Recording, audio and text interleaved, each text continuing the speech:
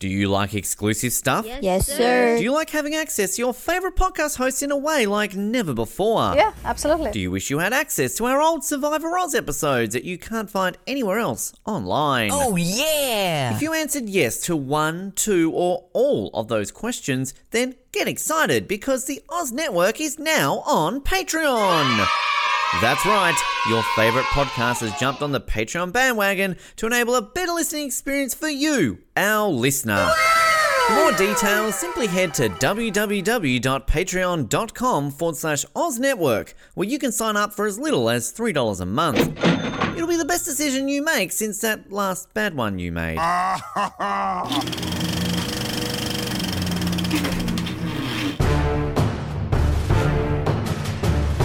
You're listening to the Oz Movies Podcast, only on the Oz Network. It is the Oz Network with week number 2 of Horror Christmas Month. The two things that go hand in hand, horror and Christmas. As we are up to the, I guess, original horror Christmas film. Yeah. I'm getting tongue-tied here just thinking about Black Christmas from 1974.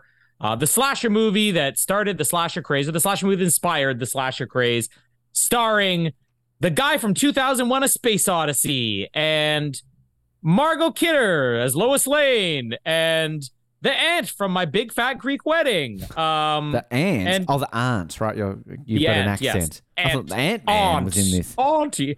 And then directed by the man who brought you the other Christmas classic, A Christmas Story, years later. This is the cult classic Canadian slasher film that I already know Ben's not going to be as big of a fan of as I am, and I'm not even that big of a fan of it. My name is Colin, and that's something dirty, ain't it? And my name is Ben, and hello? Pardon? Who? Get it over with, Ben.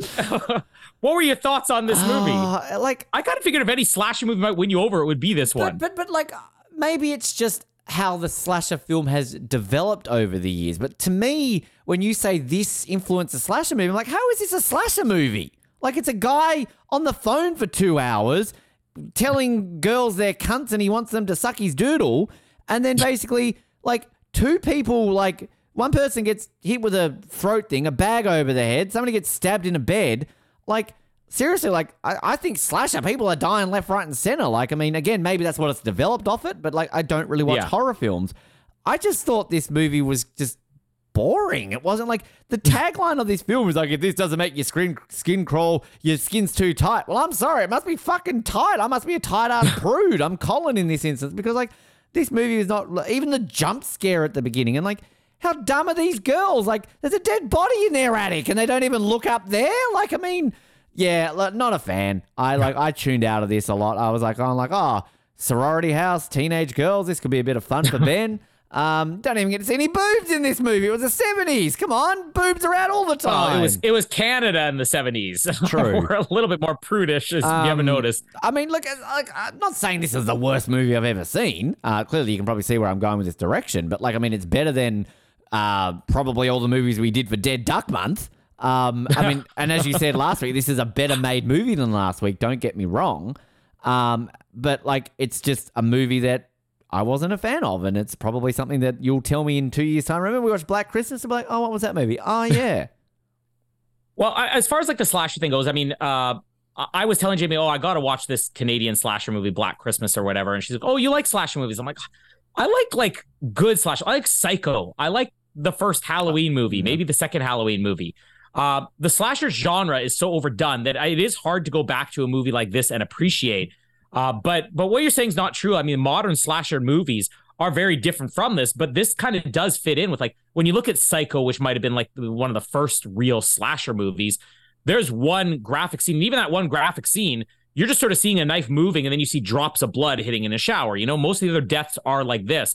Even the first Halloween movie, which Halloween was the movie that was most inspired by Black Christmas, to the point where the director John Carpenter, when he was making Halloween, it actually came from him hearing Bob Clark, the director of Black Christmas, talk about if we ever did a sequel to Black Christmas, we'd probably just make it the same thing, but have it take place at a different holiday at Halloween. And he's like, I got an idea.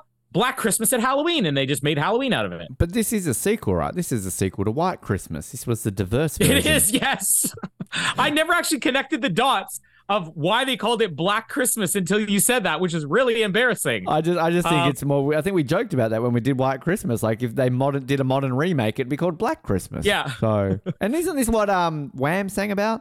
Black Christmas, you gave me my heart. The very next day, you stabbed it away. How many people just failed that Wham challenge by us doing this episode? Hey, we killed you. Suck it, everybody. Every week I'm going to sing this dance song now. So if you tune into 24, Jack Bauer, he gave you his heart. Screw you, stupid Wham challenge. Try to get Rossi on board with this. Rocky. I want to hear his karaoke. Rocky, sorry. But I mean, even the first Halloween movie is more in line with this, where like, and I think the things I appreciate about this is how subtle some of the death scenes are. There is a lot of absurdity in this movie. There is a lot of humor, which apparently you missed when you were zoned out because it was apparently intentional. Just the only real background I can have about this movie is that the director, Bob Clark, is not actually Canadian born.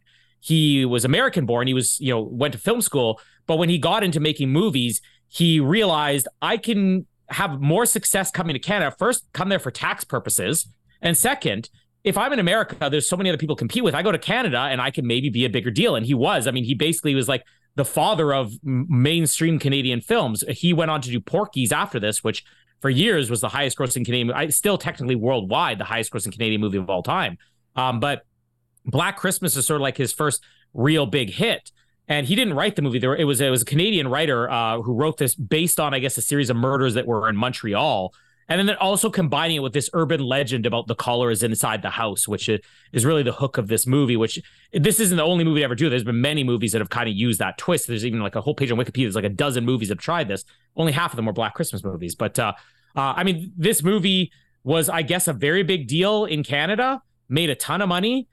Instantly got picked up in the States and kind of died. And then they just had multiple, really, they kept trying every couple months. Let's try releasing that Black Christmas movie. We know it'll catch on. And eventually it did develop a cult following. But had you had any familiarity with this movie other than making a joke about Black Christmas? Were you aware of the remakes that have come out? Because there have been 2 remakes that have come out in the last couple of years. I saw that there were remakes. No clue. I think when we talked about this a few years ago when it came up, I'd never heard of it. Because initially I looked at that list, by the way, of what we were meant to do, and I think it's been taken over by the one with the newer one, obviously, that only came out in the last year, but we're meant to be doing Krampus.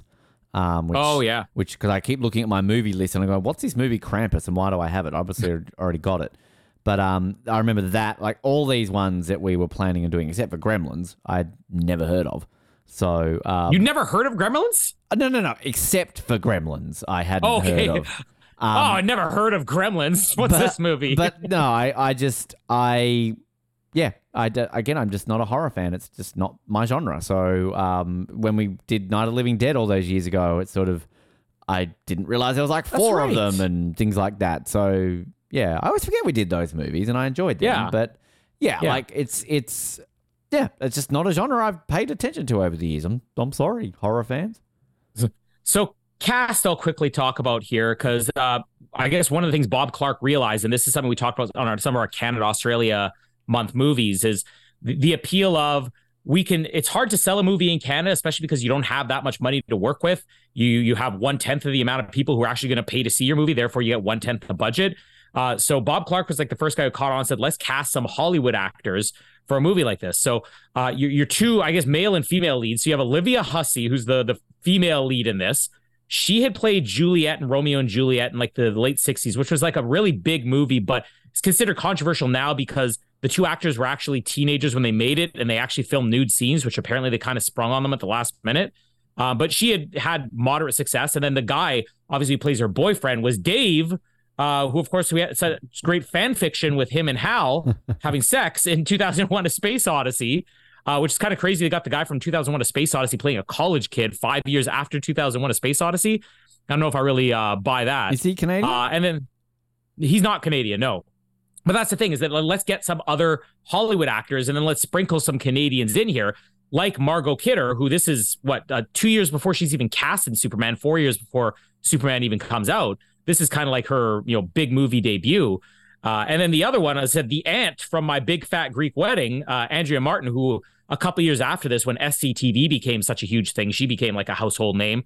But she's the one who played the curly-haired girl with glasses in this movie.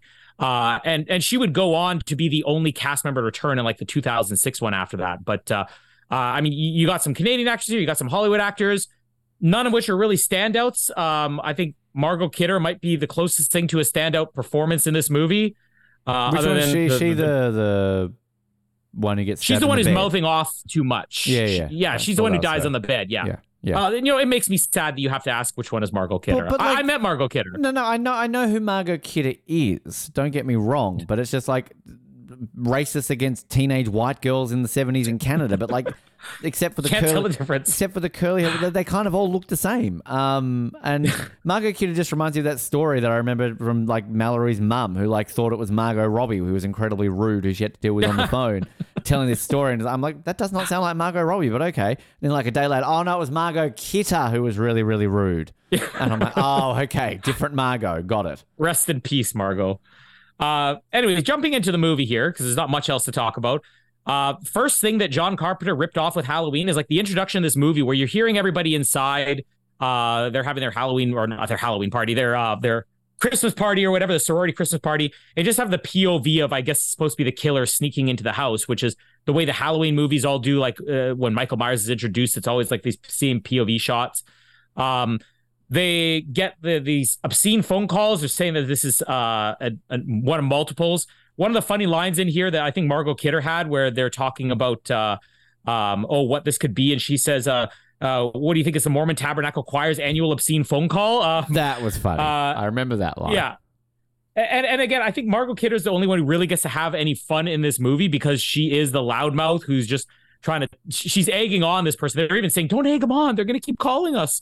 But the first death scene is I don't even know, one of the many girls that we can't tell the difference of. Claire, I think, is her name. When she dies with the plastic wrap. Now, I as I said, I was watching the 2006 movie, and there's a lot of homages to this. The main one being that in the 2006 one, they just decide the killer is only going to use plastic wrap to kill everybody, which I don't know, it gets a little bit boring after a while.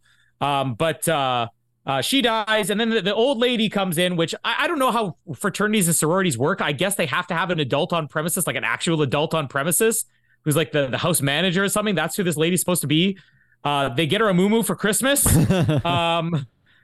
She has this funny line here. She's like, "I wouldn't wear this to have my liver out," which is good. And then I guess it's supposed to be the next day where Claire, the girl who died from plastic wrap, doesn't meet her dad. And then the dad comes to the house to investigate. And this is where the old lady's, I guess, fun character in the movie, where she's trying to cover for the girl, or I guess there's like this nudie poster on the wall. And she just like has her hand over it and positioning her body very discreetly. I mean, Bob Clark, of course, the director, would go on to, kind of invent the teen sex comedy with Porky's. So he obviously had like this idea of having like kind of raunchy comedy in even a horror movie like this. When she's basically trying to say there's nothing bad that goes on in this house, there's not a lot of sex or anything like that. And after the dad walks away, he says something about these broads would hump the Leaning Tower of Pisa if they could get up there. Then we get she's the main character here, where her and Dave from 2001: A Space Odyssey, where she's talking about they're going to have a baby, and he's really excited about it. I actually kind of feel for this guy in this movie because he gets very sad about this, and like he obviously has no choice in it. And she wants to have an abortion. They're having another, basically just a drinking binge for 3 days straight here. Another Christmas party, and there's a little boy there sitting on Santa's lap. Sorry to interrupt, but like I swear this movie only takes place over a day. Because isn't this whole I think it's supposed to be 2 days. Because like I thought like this whole section after she gets the plastic bag is all the same day. I thought it was all on the same day. Well, I mean, it's the night before, and I guess it ends the next day. So, because we have some daytime scenes. But the number one problem I have with this movie is you can't keep track of the timeline. Part of it is because when they're inside the house, like the windows are blacked out. If you had seen when this Christmas party, because there's a little boy there sitting on Santa's lap. I doubt that they're bringing little boys there. And I mean, this sorority, Margot Kidder probably, but they're not bringing them like right in the middle of the night. But Margot Kidder is getting like very touchy with this little boy, and she's boozing him up, which is a little bit weird. And then we get another prank call. There's a mention of where did you put the baby? So they're all suspicious. Like, this might have something to do with her baby or whatever. They try to report their friend missing. And the police officer just blows it off. Now, this guy gets a bad rap because the entire movie, they're like, oh, you didn't even take this seriously? The girl's missing? She's been missing at this point, for like 8 hours? I mean, I don't think you can even legally report somebody missing in less than 48, especially if you're not the next of kin. The dad's not even there, I think, at this point. Colin knows about reporting people missing. I definitely do. I've had much experience. But he doesn't take it seriously. I think the guy even says here that, maybe that her boyfriend or whatever, she's off seeing her boyfriend. They go to see the boyfriend who's playing hockey because you're in Canada. That's what we do here. And they're kind of implying that he's cheating on the boyfriend. So he goes because he gets upset. This is another kind of funny thing where they're saying, oh, they think she may have gone off with some guy. So he goes off to this police officer who is literally just doing his job saying, I can't take a report. She hasn't been missing long enough. She's probably with some guy. Like, you trying to say my girlfriend cheated on me? And he's getting like really aggressive with them. There's this funny line here. Nope. Hello, Casper. Funny line. Hello, Casper in the movie. You don't want to play the tablet? Then don't. Just go upstairs and do something else and stop bothering me. It's been a while since I've had a Casper appearance. Casper, we were talking last week about your oatmeal book. Yeah, your hunt, and now Remy's coming down. All right, great. You guys all here to talk about Black Christmas. Family reunion. Why don't you guys go upstairs? You're going to take the oatmeal hunt book upstairs and read it to Remy? Yeah, do that, Casper. No, Remy's like, no. Aw. Go upstairs, guys, okay? What was that? Oh, yeah, this is where they had that line about, I think there's another Margot Kidder one. It's like, do you know there's a certain species of turtle that can screw for 3 days without stopping? I'm lucky if I get 3 minutes. The police finally taking this seriously. I thought they were taking it seriously. So correction. They're actually out searching for a different missing girl, which this really confused me because why is the dad of the missing sorority girl there when they're searching for some 13-year-old girl named Janice? That was very confusing because particularly when the death scene, like when they discover the body, because they cut to the attic and you see like the woman with the thing in the throat, you see the plastic bag, and then they start screaming. So I rewound it like twice going like, wait, so they've just found the bodies in the attic. But no, this is a little kid. And like, it's like, are we not allowed to see a dead kid? Is that why like it's like, oh no, like it was so weird.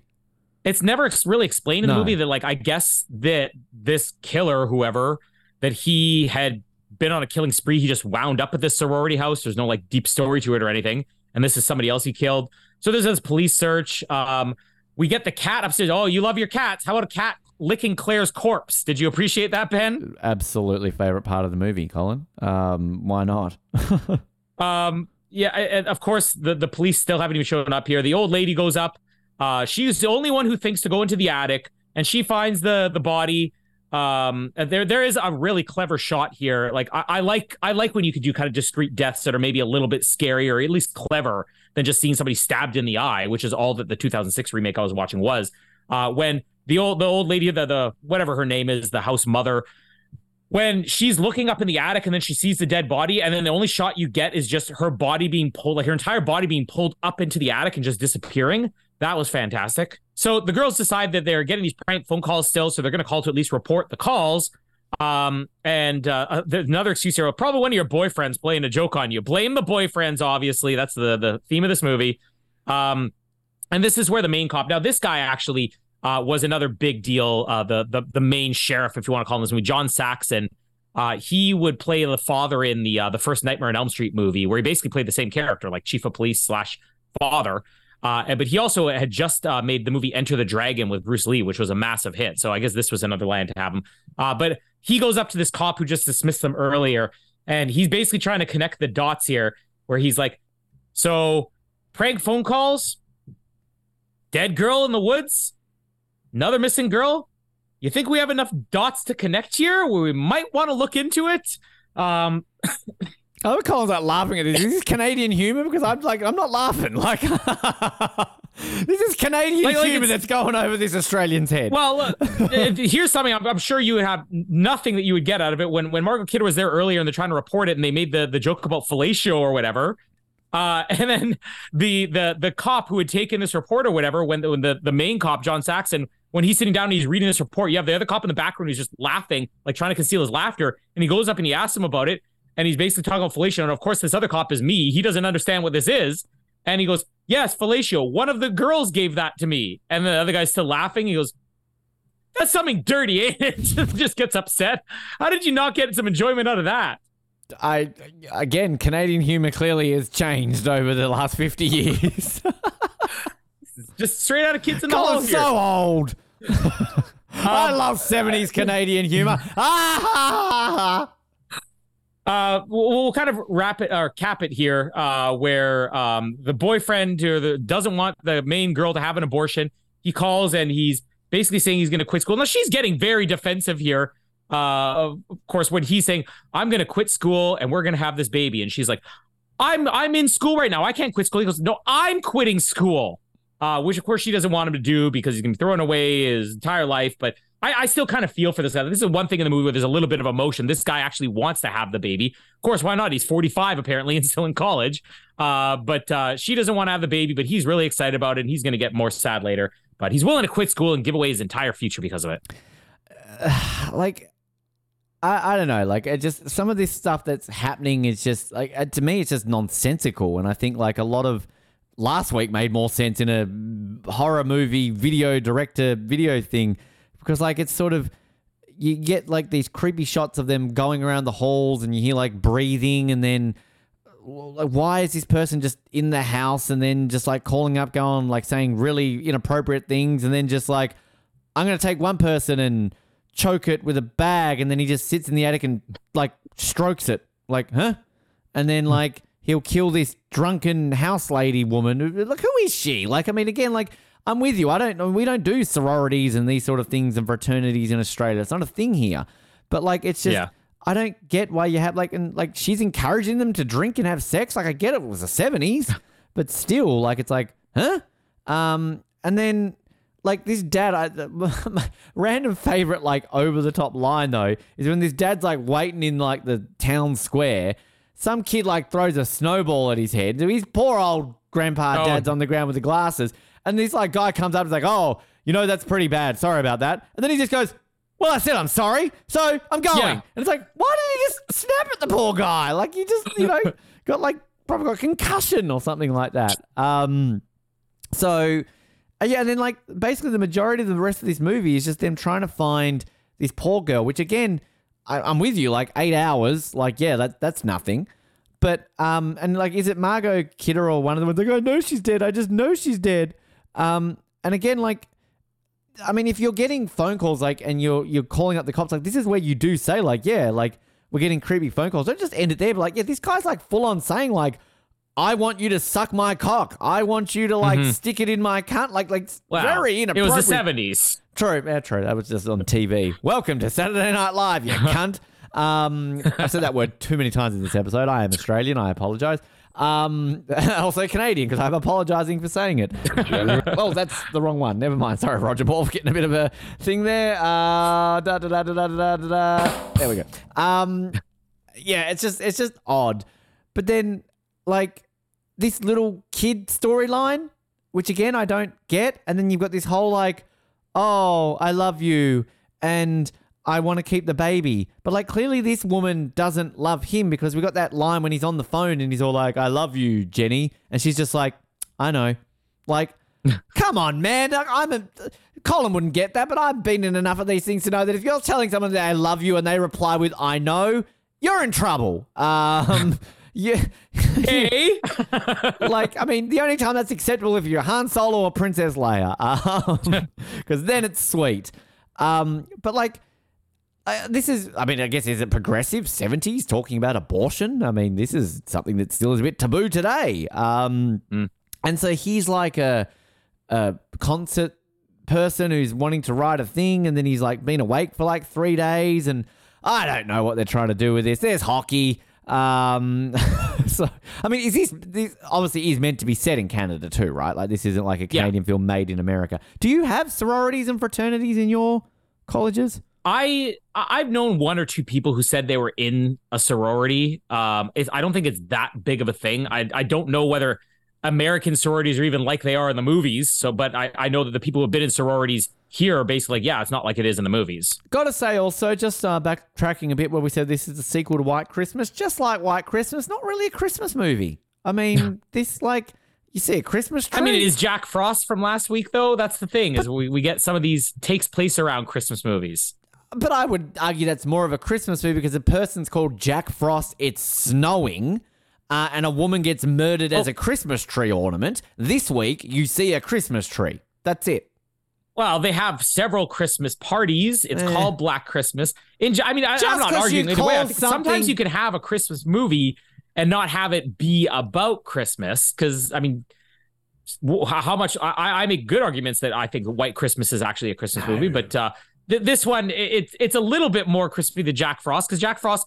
They're just holding a snowman making competition. I don't even think there was one Christmas tree in that whole movie. I get what you're saying, but at the same time, if I renamed Kill Phil a Kill Phil Christmas, it doesn't make it a Christmas movie just because I've added the word Christmas to it. Sure it does. Okay, then just got to put a tree in there. The world is not enough. It's a Christmas movie. There's a character called Christmas Jones in it. Christmas movie. Simple. That's the logic. It's a New Year's movie. Well, true.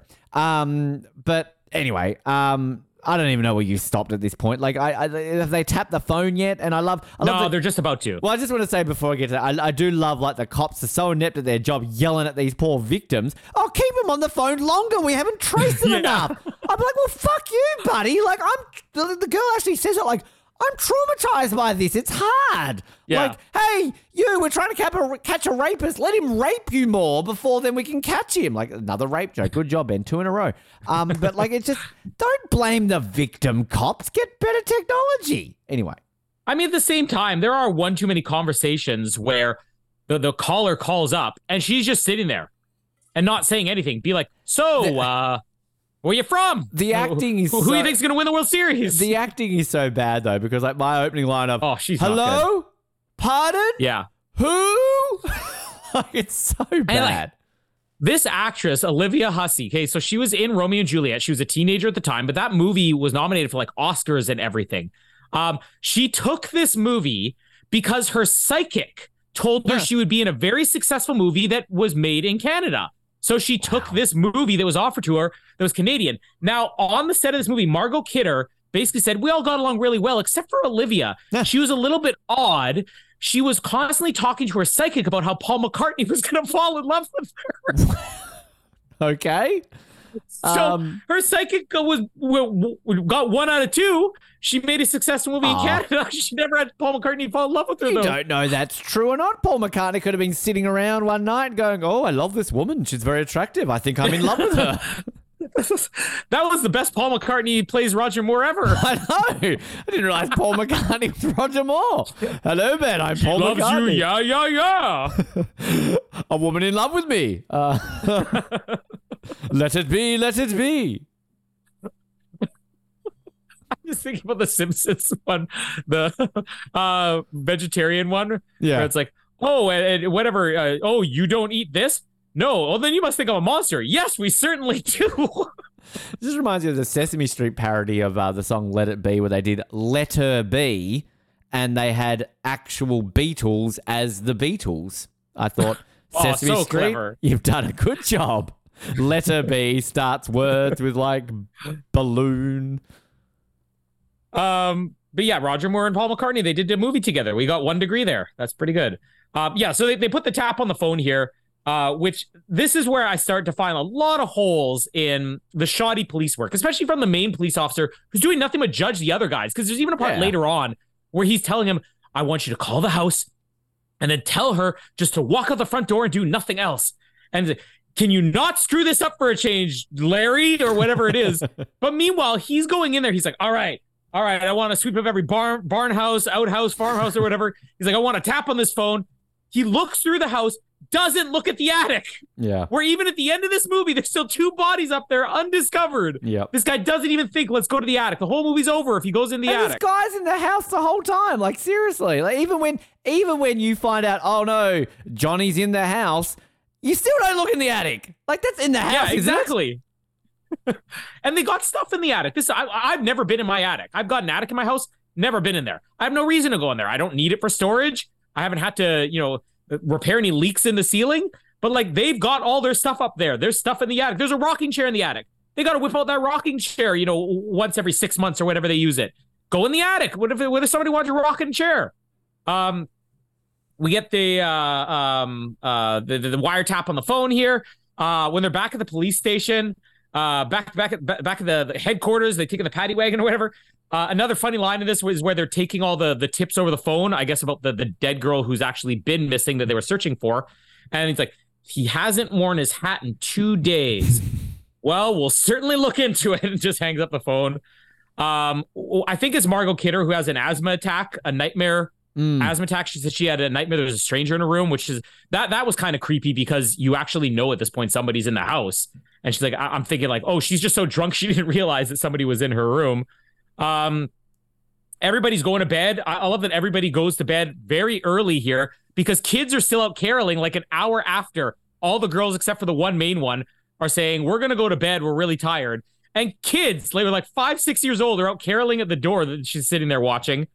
And why are they coming to a university campus to carol too? Like if you're going to go caroling, do you go to the sorority houses?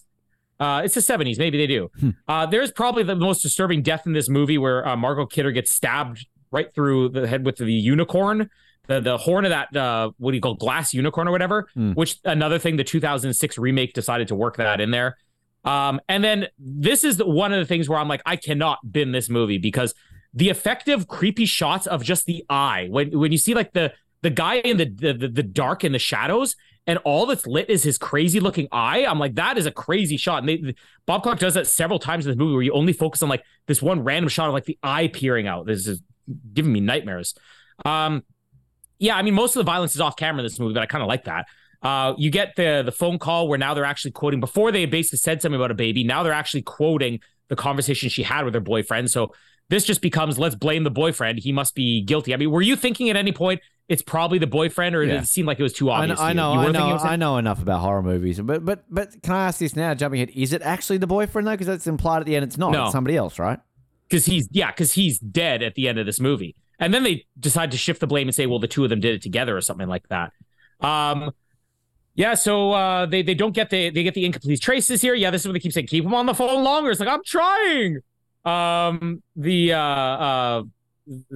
other stuff here. Oh yeah, I think that's what we need to do moving forward on the Oz Network. So the movie starts. And more stuff junk happens. and IMDb ratings. talk. What do you think? Yeah. Yeah, there's some blood somewhere. There's an eye and stuff happens. Yeah, so the other girl gets scared with that face in the window that she sees. The guys who are coming out there. That's another kind of good jump scare.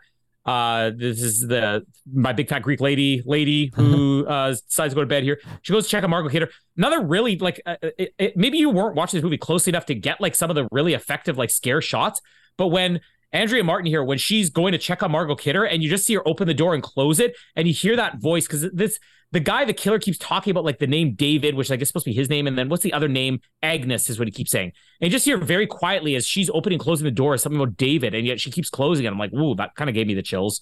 Then they trace the call. I do kind of like, is this how calls are actually traced? Where there's like, we got the call and there's a guy running around a warehouse sort of listening in on lines. No, not this one. I don't even understand how this works, but I'm like, it kind of makes a good visual, I guess. They figure out that the call is coming from inside the house. So we get another one of those crazy eye shots here. They give the orders here to Larry. Don't screw it up, Larry. Call and tell her just to come out the front door and talk to us. Attaboy, Larry. Diamonds are forever. Yeah, attaboy, Larry. Attaboy. And of course, Larry actually does kind of do his job. She goes, no, tell me what's going on. All right, the killer is inside the house. Don't worry about your friends. They're all dead anyways. Just come out. And of course, she starts screaming, no. She's searching around the house. She sneaks into the basement.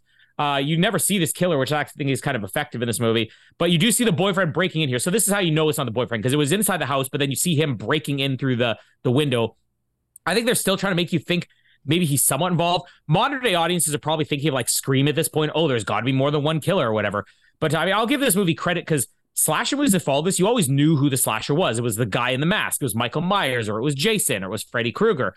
This movie did something that probably wasn't done for almost over 20 years after this, which is kind of combine the idea of who is the killer, like a whodunit, even though you don't really ever find out who done it in this movie. But a little bit ahead of his time. But yeah, the boyfriend breaking into the basement, and then the cops just come in. Thank you, Jamie. The cops come in. Can't even see her on camera now. You got a camera a differ't position. I didn't even see her sneak up there. She's in the house.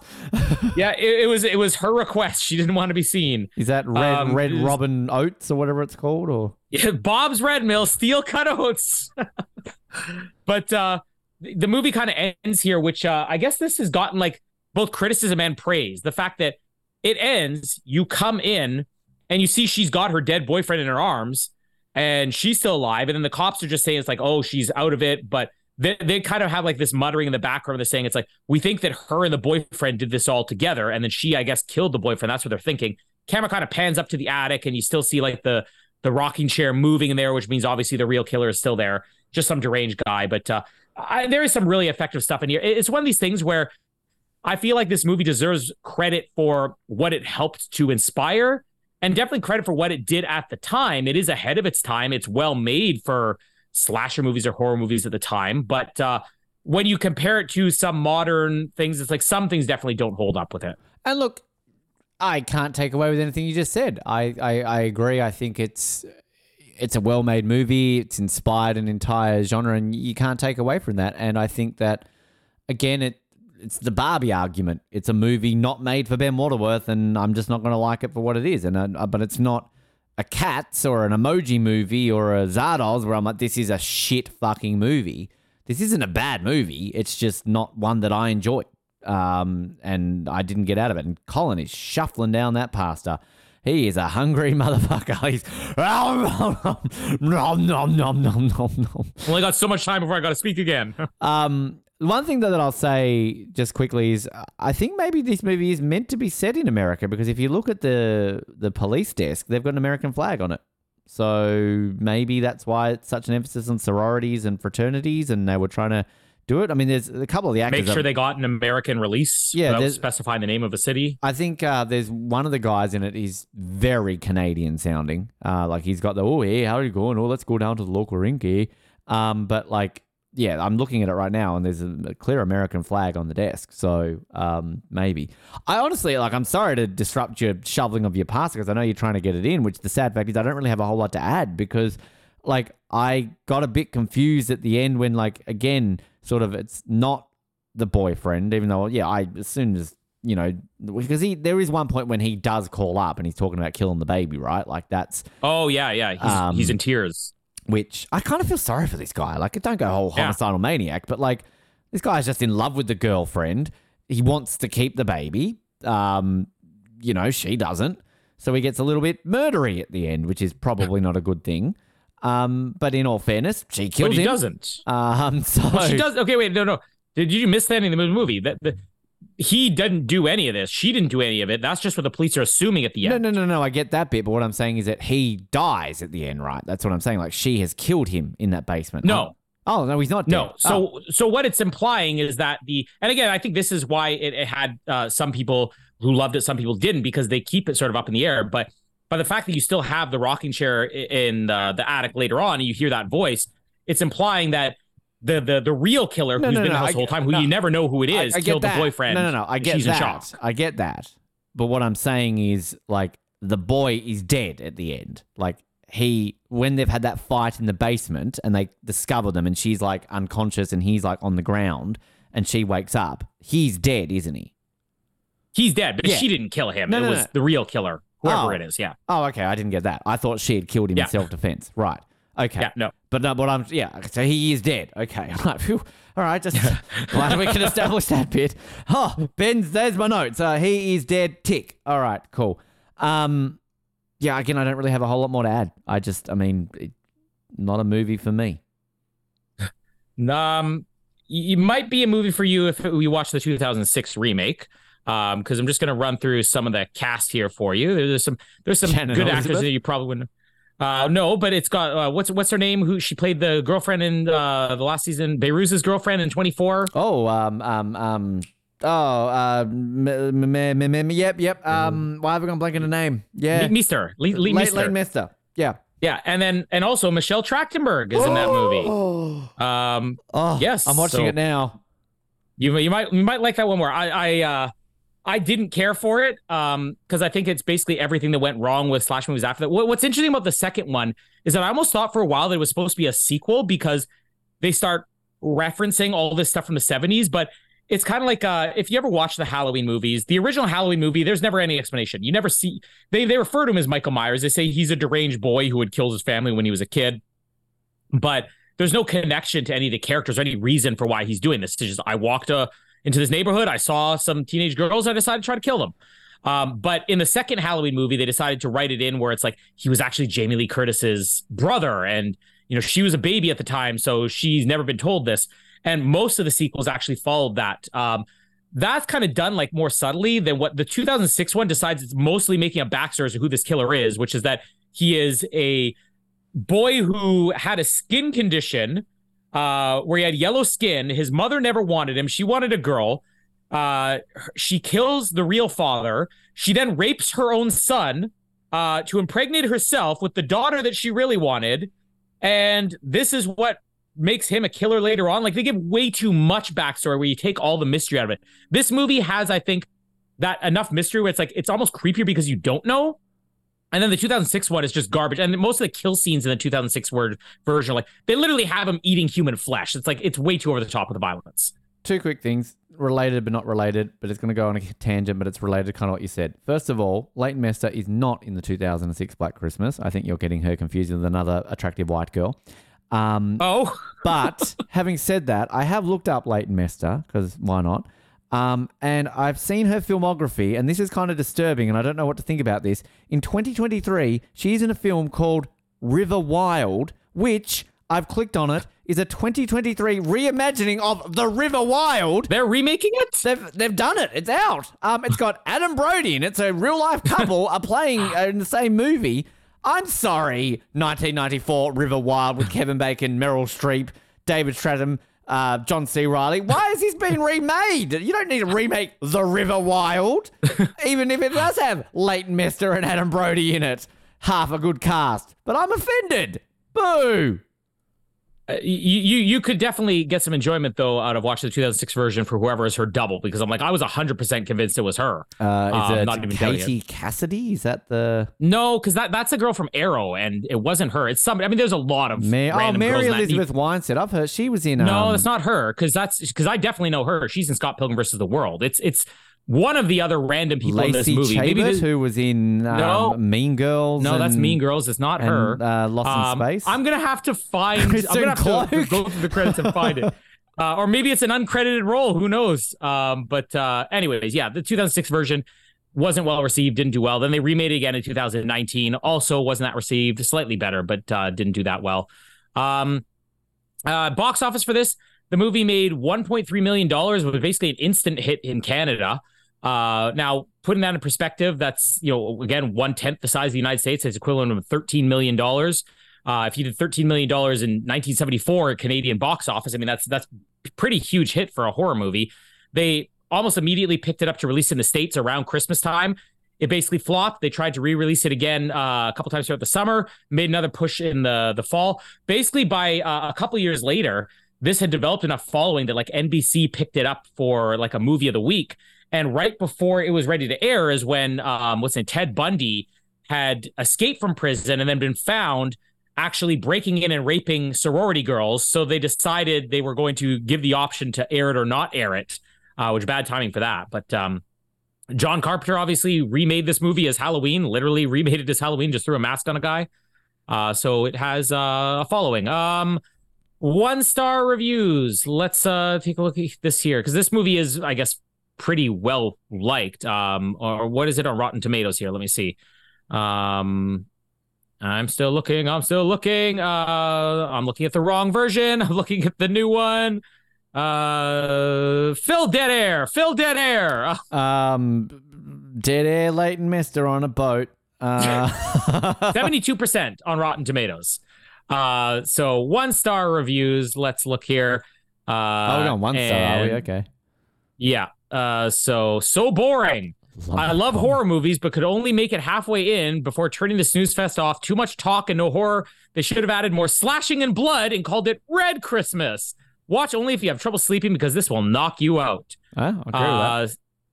70s mindset. The characters are awful. I think this was trying to reflect the young adult post-hippie era moral confusion. Well, that's reading a lot into it. I'd agree with that. I'm reading that right now. Not Scary gave up. Yeah, I'd agree with that. Black Christmas. One of the worst films I've ever seen. I'm gobsmacked at the other reviews. Terrible acting, and the ending was non-existent. Let's look at some plot keywords here. Sorority House Month. We can get something good out of that, right? That reminded me of The Simpsons. That could be good. An evening with Philip Glass. Just an evening? Voices of the elderly. Yeah. I'll make some soothing ocean noises. Unplanned Pregnancy Month. Murder of a Child Month. Murder of a Child. Oh, that's Ben's favorite there. What is Tracing a Telephone Call? Canucksploitation Month. What does that mean? So it's basically, I guess, I was reading up on that. I never had a chance to actually read what it was, but I guess it's something that was coined where, Canadian B-grade films or whatever. Can you find the definition of this? Porky's, Tucker and Dale vs. Evil, Black Christmas, and The Changeling. Cubes on it. The Changeling, one I that think we're doing next year. Oh, great, yeah. So maybe it is just like low budget Canadian trashy films. I wouldn't call Cube a trashy movie. I definitely wouldn't call The Changeling a trashy movie. But obviously this had an influence because there was a lot of other horror movies that followed. There's a lot of plot keywords on this, but not a main character repeat. Killer locked inside with targets. Telling someone to shut up month. There we go. I think we've done this one before, haven't we? Home Alone, Inside Out, Titanic, and Forrest Gump. Okay. Girl Wears Eyeglasses month. Yeah. Attack on Titan. Boy, that's coming up a lot. Attack on Titan. Modern Family, Bob's Burgers, Family Guy. Not reference to Julie Christie month. Who the fuck was there one in this movie? Black Christmas, The Tender Bar, Better Than Chocolate, that Canadian movie that I always bring up, the lesbian sex movie with Wendy Crewson in it that you don't believe exists. Can I choose that? Can I choose that for Canadian Australia month one year? And The Last Horror Film. Yeah, maybe we'll swap movies one year. We can do I'll do the Australian, you do the Canadian. Yeah. I'm doing Porky's and Better Than Chocolate. I tried, again, Bob Clark became such a huge deal. He would go back and do Hollywood movies when he did A Christmas Story, obviously in the mid 80s. But I tried to watch Porky's and I don't get it at all. It is just obnoxious. It is literally people just doing things they think are funny and then laughing hysterically at themselves for a minute straight. So basically being a normal teenager, you're saying, is what Porky's is. Basically being us. We're doing it right now. I don't want to buy this movie just because I don't feel that. I feel like I watch this movie and I appreciate things about this, but it more so makes me want to watch Halloween. But I would definitely rent this movie because it is very well made. There are some very clever things in here. It's not terrible. It's not the best. It's somewhere in the middle, and it comes from my country. So that sums up Canada. Not terrible, not the worst. Somewhere in the middle. Yeah, but that sums up Ben Waterworth from Australia. That's not a good review. Yeah, it's a bin. Sorry. It's a buy. Spoiler! Went over. I actually loved it. No, it's a bin. I'm sorry. I'm never going to watch this again. I'm never going to remember it again. And even Michelle Trachtenberg in a remake doesn't really make me want to watch it. So if it had Leighton Meester in it, but clearly I'd rather watch it. River Wild, the reimagining of the night. Kind of weirdly want to see it now just to see how bad it treats a classic. That made my top 50 movies of all time. When are we doing the River Wild 30th anniversary? We've talked about that one for a long time. Maybe, it will be anniversary. Maybe we can do 5 next year for anniversary month or a bonus episode for our Patreons or something like that. Or do a second anniversary month. Hey, I wouldn't be. There's a lot of good movies in 1994. We could do Forrest Gump. 94, yeah. I'm down for Forrest Gump. Fugitive was 94. That was 93, wasn't it? That was 93. Damn. Pulp Fiction. Yeah, Pulp Fiction. A big year for movies. Yeah. Shawshank Redemption, 93. Yeah. Yeah, that was 94. Was it 94? Oh, I'm thinking Schindler's List was 93. I always get them confused. No, that was Nazis, prison, well. Yeah, I always confuse them. Liam Neeson, Tim Robbins, often confused.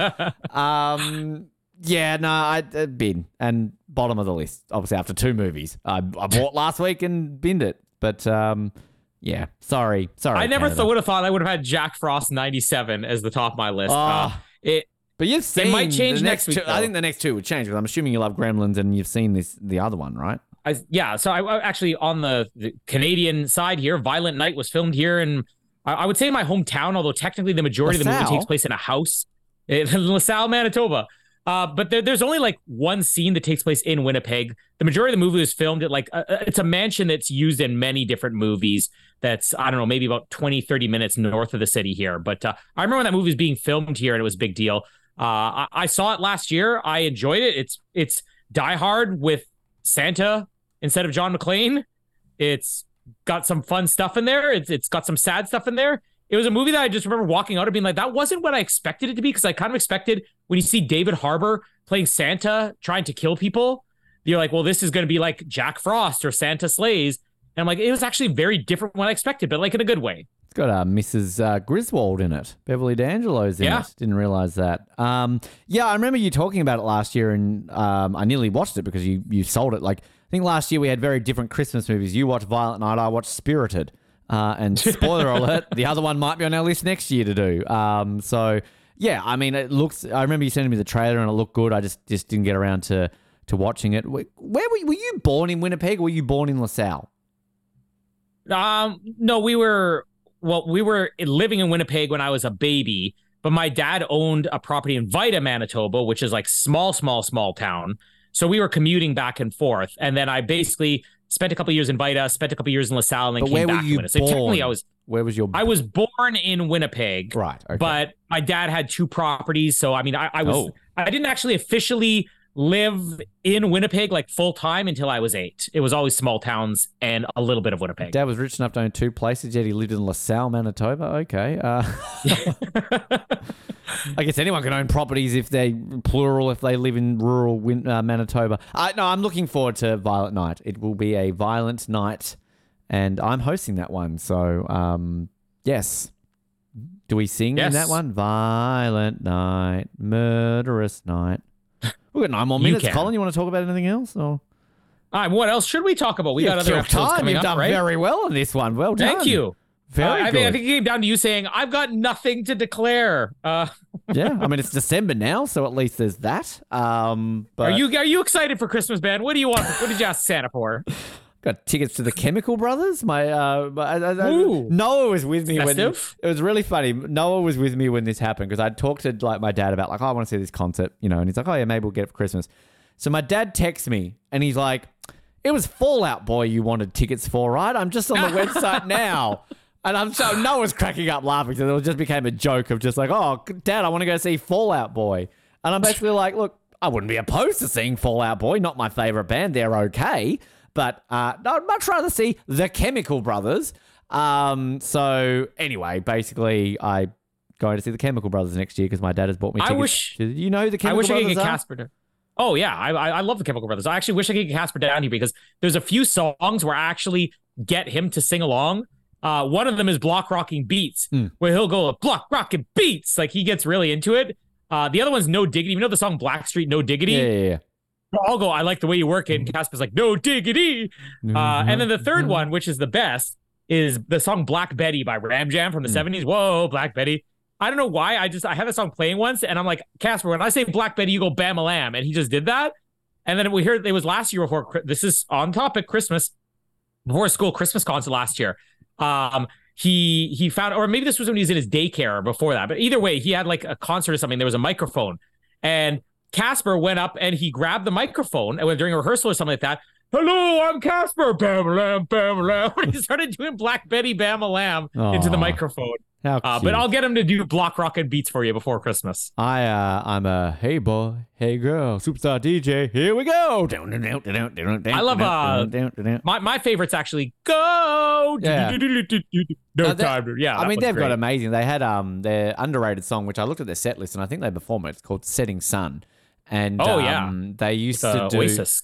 Yeah, they did like back in sort of the late 90s, early 2000s when I was like really, I'm still really into Formula One. It's my sport, but like they would do like the closing credits back in the day when TV shows and broadcasts used to play, and it was always Setting Sun. And what was the one they did? Galaxy Bounce for Tomb Raider. You'd know if you heard it. They use it in, because I know how much you love Lara Croft Tomb Raider. The scene where she escapes from after she's gotten the dial and she's on the dog sledding out of the thing. It's that scene with that song. I mean, I listened to the Lara Croft Tomb Raider soundtrack too much when I was a kid. But no, I fucking love the Chemical Brothers. So they're coming to Sydney. They apparently do a big, massive like production with giant projection screens and everything. So kind of ticking off these late 90s, early 2000s dance bands that I liked. I saw Crystal Method. I saw Fatboy Slim. Now it's the Chemical Brothers. If only the Prodigy, if only what's-his-face was still alive, then I could see the Prodigy. But rest in peace to what's-his-face. Crystal Method? I saw the Crystal Method. I just said that. Oh, I missed that. You weren't listening. I met him. You met him. Was one of those in them? Now it's just a him? Well, there is two of them, but the original guy like is long retired, so it's kind of just like the one guy now. So when he was performing in Sydney, and like I went up to him, and because like he like literally got off the stage and was like, "Oh, I'm going to hang around and have a drink, come up to me," and everybody's like, going around, and so I went up to him and I'm just like, "Oh, can I get a photo, an autograph?" And I'm just like, I just want to let you know I'm here because your theme, Keep Hope Alive was the third watch theme. He's like, "Oh, I remember when they did that. I also did the theme for Bones." And I'm like, "Yeah, I know you did." And it's like, cool. And it's like, I'm probably the only person in the history of his entire life who's gone, "I'm a Third Watch fan, and your song was the theme for Third Watch." So yeah, I noticed the only one you leave off that list is Moby. Probably because of his involvement with Natalie Portman. I like Moby. I'd see Moby. I do actually quite like Moby. So Moby's got some good stuff. He's got some really boring stuff, but he's got some good stuff. But that's kind of like I like my dance music a bit more dancey. Moby's a bit more chill. Moby's a bit more like you put it in the background when you're having a Sunday afternoon drink. Oh, come on, come back sometimes. That's a good one. Yeah, God. Does Canada have dance music? I don't know if I know any Canadian dance music artists. I mean, back in the 90s, we definitely had. In fact, there was Much Music, which is like the Canadian MTV or whatever. It's not MTV, but it was very different. But they had like this series of albums, like Dance Mix, every single year. Dance Mix 93, Dance Mix 94, Dance Mix 95. And actually, I just saw a Canadian movie. Speaking of Canadian movies, maybe one of the most entertaining Canadian movies I've ever seen, a movie called I Like Movies. And there's actually a scene in that where one of the characters is like looking at the CD players, like, I got Dance Mix 95. Three things, and this is on top. We've got 4 minutes to go, whatever. I love how I type Canadian dance music. It comes up with Life is a Highway, Tom Cochrane, Summer of 69, Bryan Adams, The Power of Love I'm in a DJ at disco, I'm like, yeah, Power of Love, The Power of Love, like dancing. Actually, I'll give you one. There's a group called Prozac, which was a spin-off. There's a band called the Philosopher Kings, which are in no way dance-like. But two of the members decided to form like their own alter egos. You know how like Damon Albarn from Blur did Gorillaz? We're talking years before that. These two guys from the band of Philosopher Kings formed this group called Prozac, where they basically had cartoon characters. So they did it like long before Gorillaz. And they had some huge stuff that you'd probably like. Sucks to Be You was one of their really good songs. Well, speaking of side projects, there's two quick things, and I'll get you to wrap it up because I'm telling you what to do now, apparently. I saw Robbie Williams the other night. Amazing concert. And at least the time of recording this, like it's been more than a week or so since we're releasing this. And I'm the type of person when I go to a concert, I don't want to like hang around. I don't need to. Like it's sort of like, doors open at 7, so everyone gets there at 7, right? Because people go with friends and drink. I'm alone. I'm a loner. I go by myself. So generally, most places now will go doors open at 7, warm up act like 9 o'clock to 10 o'clock. Oh, and then all of a sudden they will come on stage at like 10. So I'm wearing a Pendulum t-shirt. They're an Australian dance band. I looked it up. They said they were on stage at 9:50. I got there at like 9:40. Like, fuck waiting around. So Robbie Williams, basically, the way they had like set this out was like doors open at 5, show starts at 6:45. And even I'm going like, Robbie Williams isn't going to start at 6:45, but there's nothing here about warm-up acts. So I'm like, okay. Got there, stuck there. Robbie Williams would come at 8:30, whatever. One of the warm-up acts was this band called Lufthouse. And now the Australian guys, and I'm like, okay, what's this? Started playing like really good dance music. I'm like, wow, this is really good. I like these guys. Turns out Robbie Williams is technically in this band. He's doing a side dance project band called Lufthouse, which apparently is a thing. And one of the songs they were playing is with Sophie Ellis-Bextor, if you remember her.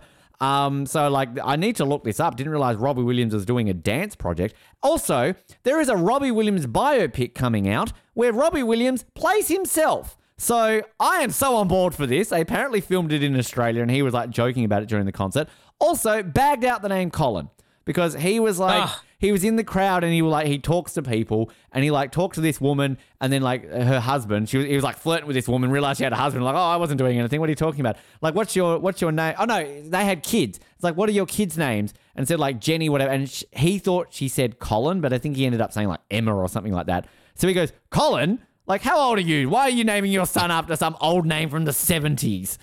And it's like, oh, Colin. Also, and third point for a wrap up, Monarch Legacy of the Monsters or whatever it's called has started. I haven't watched it yet, but I've got the episodes ready to watch. I've been watching the Scott Pilgrim animated series that just came out yesterday. I spent my anniversary. We went to go see the Hunger Games movie, but I spent the first half of my anniversary watching the Scott Pilgrim animated series, which I told people, I posed this to Jamie, is this one how you want to spend our anniversary? And they're like, yeah, I have a feeling Jamie won't go for that. Guess what? Jamie went for it. But as long that's the right woman right there. That's a good woman. But at the end of the day, that's the one day you probably have sex all year. So like it's at least at the end of the day, she's probably going, I don't care. Today's like my happiest day of my year. We can do whatever you want. I know it's coming at 7:02.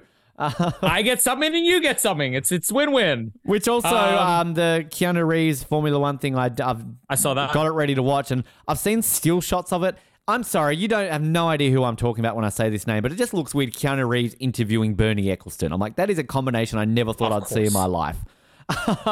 He was like the godfather, like basically ran Formula One for about 30 years, and it's such a weird pairing. It'd be like if Gary Bateman was being interviewed by Leighton Mester or something like that. You'd be like, what? Or the girl who looks exactly like her in Black Christmas. I'm Leighton Mester. I'm here with NHL Commissioner Gary Bateman. There's a special you didn't know you needed on Disney Plus. Leighton Mester does the NHL. Oh, that sounds a bit wrong.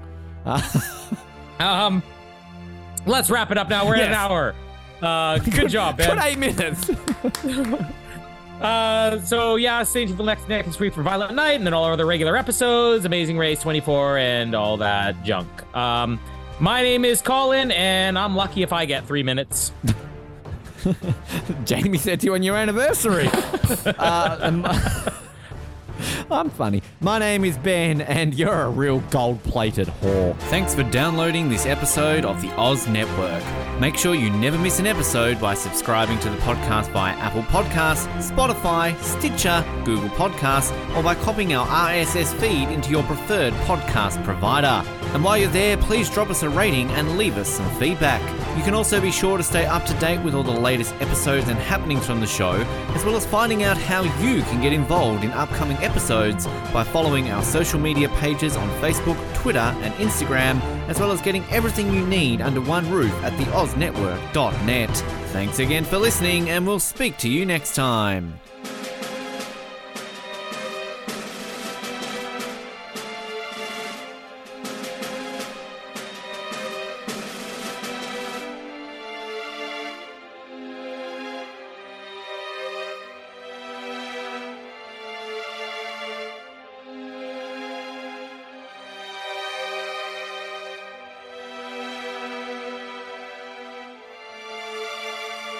Do you like exclusive stuff? Yes, sir. Do you like having access to your favourite podcast hosts in a way like never before? Yeah, absolutely. Do you wish you had access to our old Survivor Oz episodes that you can't find anywhere else online? Oh, yeah! If you answered yes to 1, 2, or all of those questions, then get excited because the Oz Network is now on Patreon.